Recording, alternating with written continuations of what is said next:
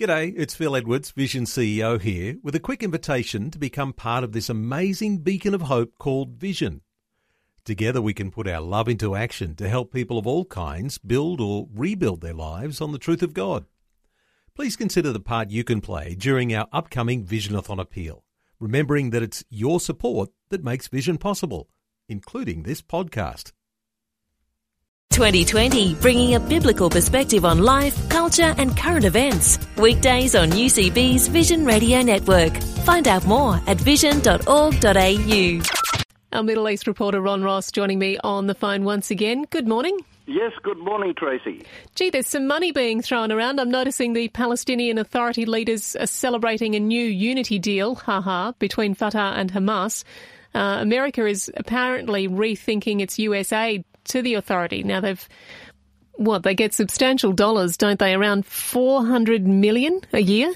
It's quite an amazing situation because we know these people, Hamas and Fatah, don't like each other.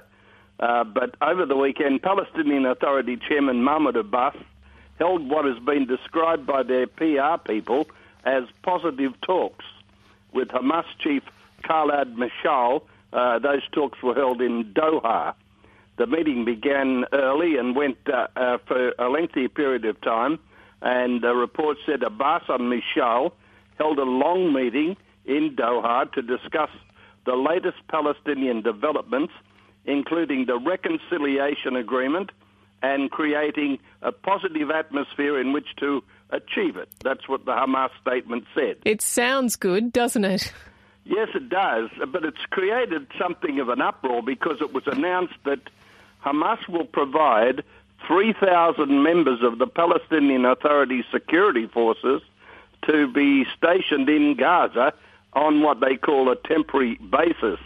It said there is a clause addressing the security situation, and these 3,000 policemen, there's a concern in the United States now that the $400 million a year aid given by the US will actually be paying the policemen for Hamas.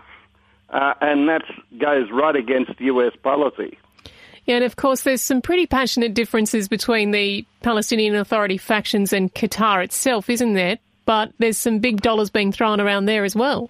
Yeah, the MAN news agency is reporting that Qatar is handing over $5 million if Hamas and Fatah pledge to love one another, or something like that.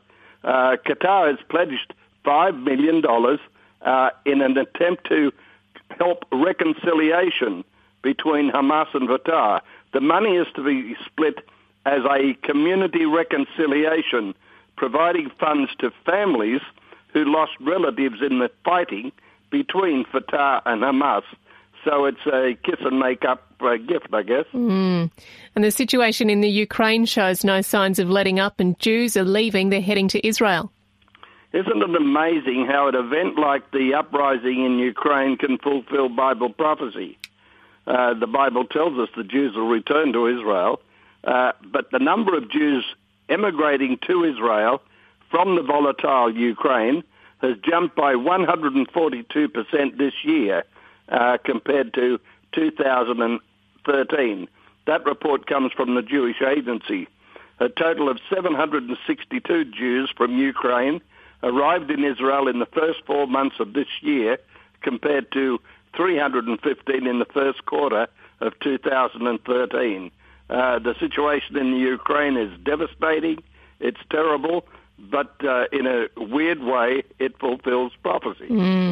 Now, there's ongoing nuclear talks in Iran, or about Iran, I should say. They're happening now, aren't they, in New York? They are. Nuclear experts from Iran and 6 world powers started yesterday in talks in New York, aimed at reaching a permanent agreement to limit Iran's nuclear program.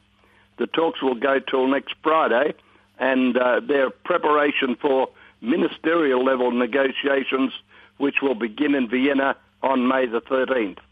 Negotiators from Iran, Britain, China, France, Germany, Russia, and the United States still need to resolve the most difficult issues on the nuclear program for Iran.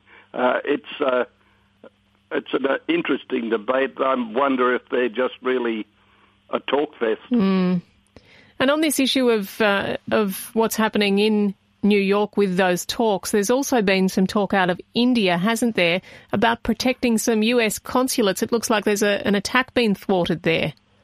Yes, the Indian people were interrogating a Sri Lankan allegedly hired by a Pakistani official, and out of that came information that there was an attack planned against Israeli and US consulates. The man was allegedly hired by a Pakistani official to conduct reconnaissance of 2 diplomatic missions.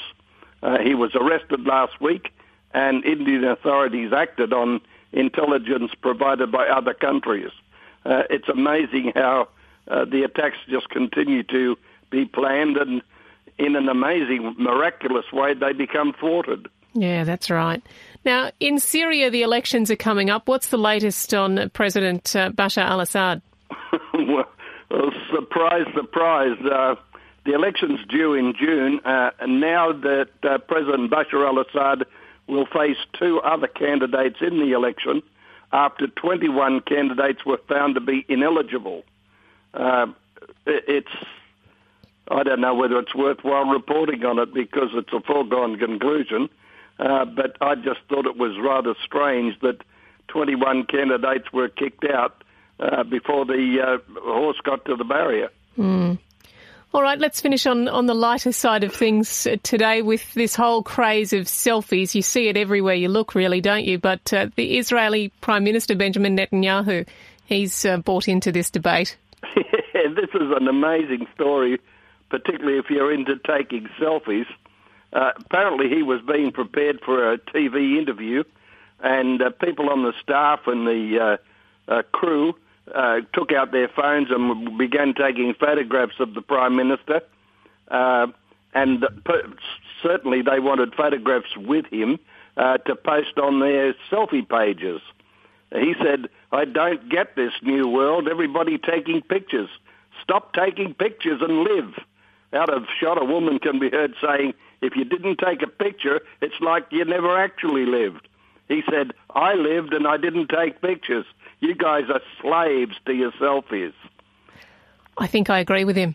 Yeah, I do too. That's Ron Ross, our Middle East reporter. Ron, we'll talk to you again next week. Thanks, Tracy. Like what you've just heard? There's more great podcasts, or you can listen to us live at vision.org.au. And remember, Vision is listener supported. Your donation of any amount will help us continue connecting faith to life. Learn more or donate today at vision.org.au.